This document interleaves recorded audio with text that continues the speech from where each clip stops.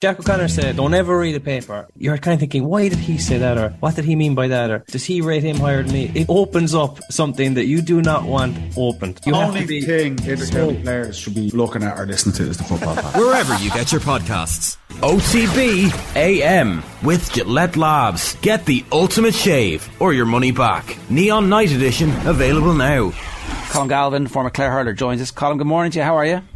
Good, how are you? Yeah, pretty good. Very excited time for Clare hurling, given the quality of the performance that they put in against Limerick. Did you see it coming? Yeah, no, to be honest, I didn't. After the performance against Tip, I was sort of doubting them a little bit, I suppose, as many people did. But after that performance, it was unbelievable. If sitting in the stadium and all the Clare supporters were roaring and shouting, I was a bit jealous not to be on the field, to be fair. But yeah, it's great turnout, great result, and just overall a great day.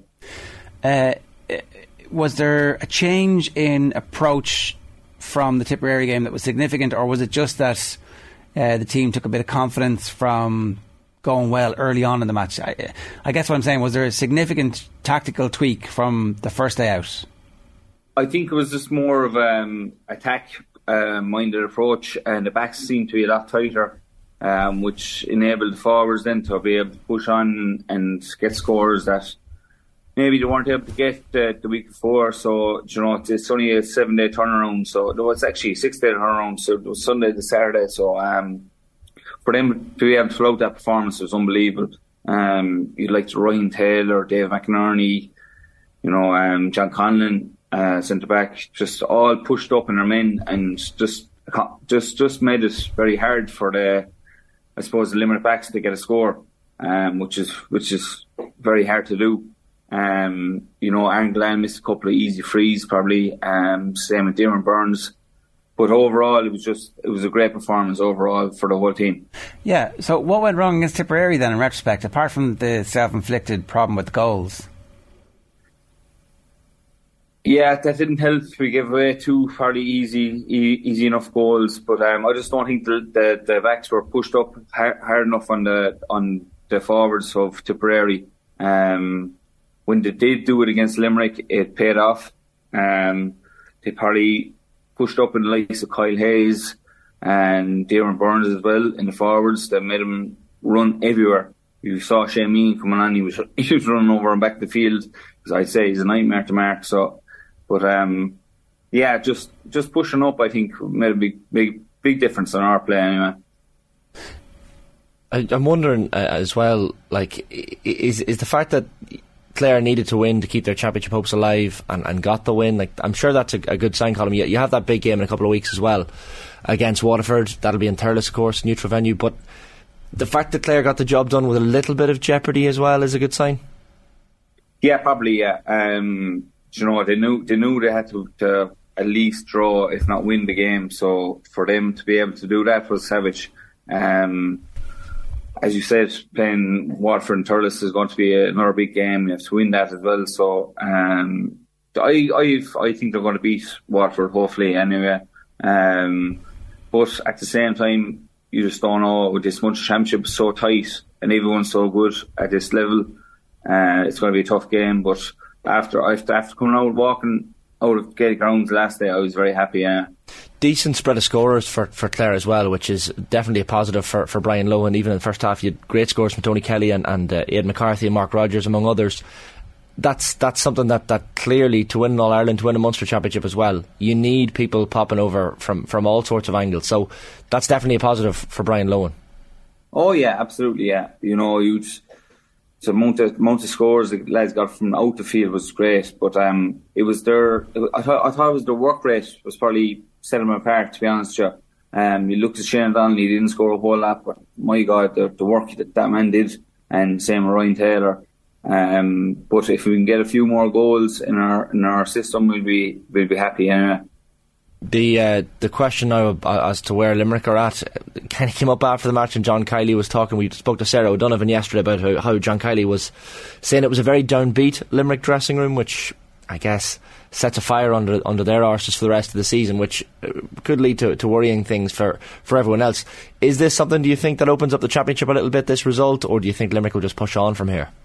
Yeah, possibly, yeah. It probably, like, in one way it was great to get the win, but it probably did wake him up a small little bit, you know.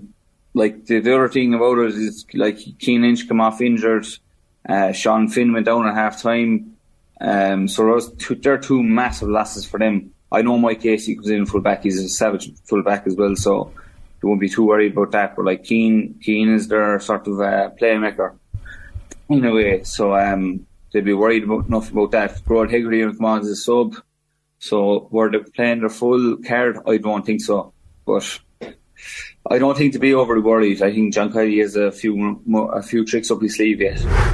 I'll talk a bit more about Limerick in a moment, but in terms of Clare and what they've learned from last season, where obviously they were involved in one of the best games that we've ever seen in the Munster final against Limerick, the one that went to extra time.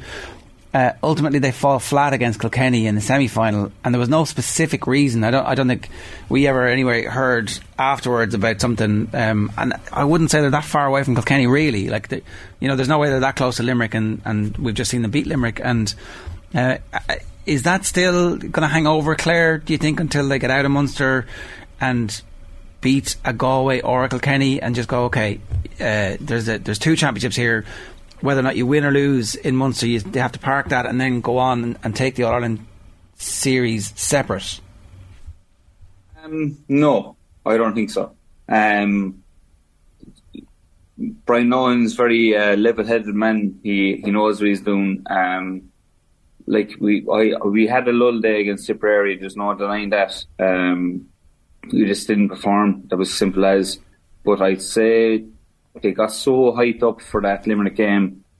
I just hope it doesn't take it out of them. I really, like, it was such a big game for them to win inside in the Gaelic grounds against Limerick was just massive.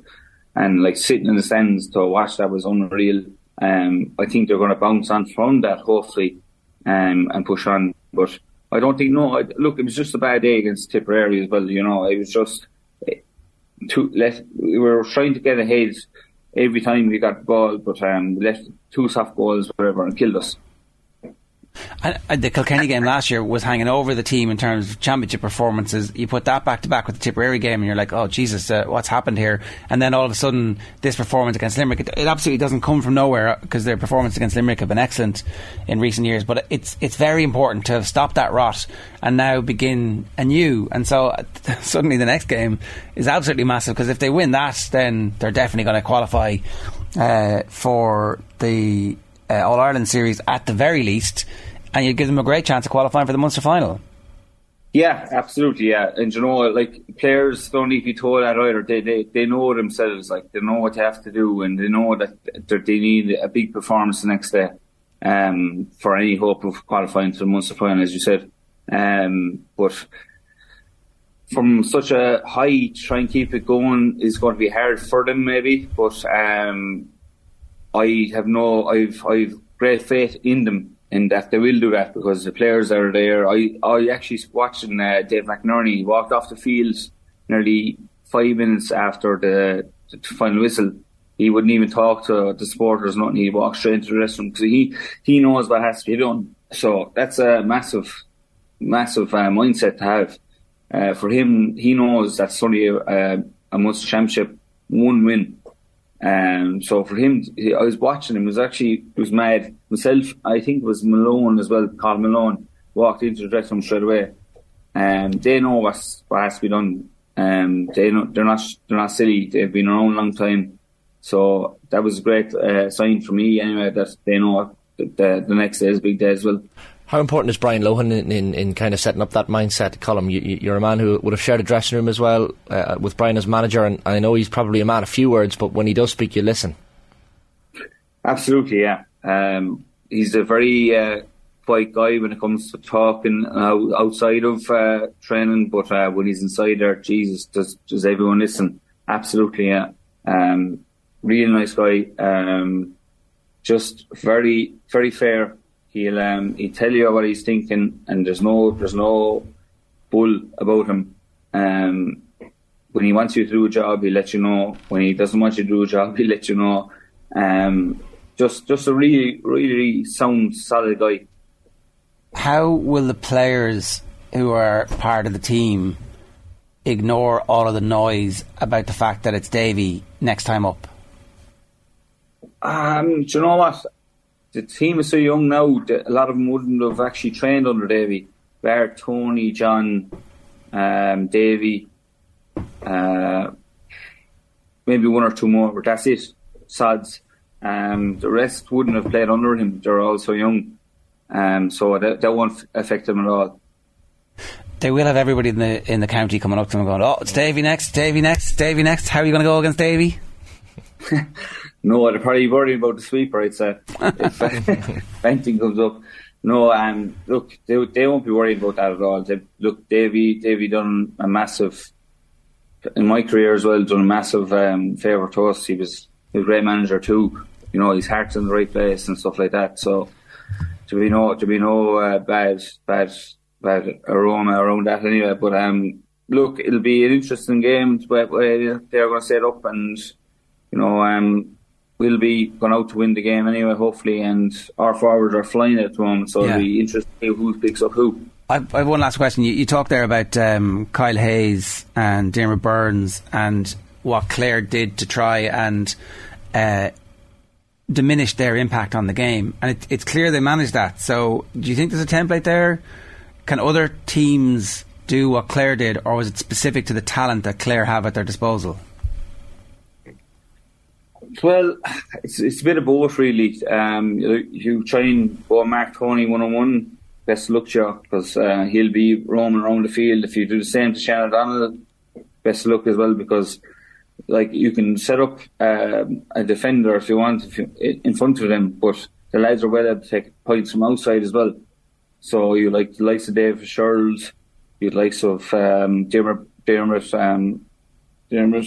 O'Connor, and you have just John Conlon as well, as well able to take points from out of the field. So you either sit a man back in front of the full forward line, or you don't. It'll be very interesting to see what happens anyway. All right, good stuff having you with us this morning, Colm. Thanks a million for joining us.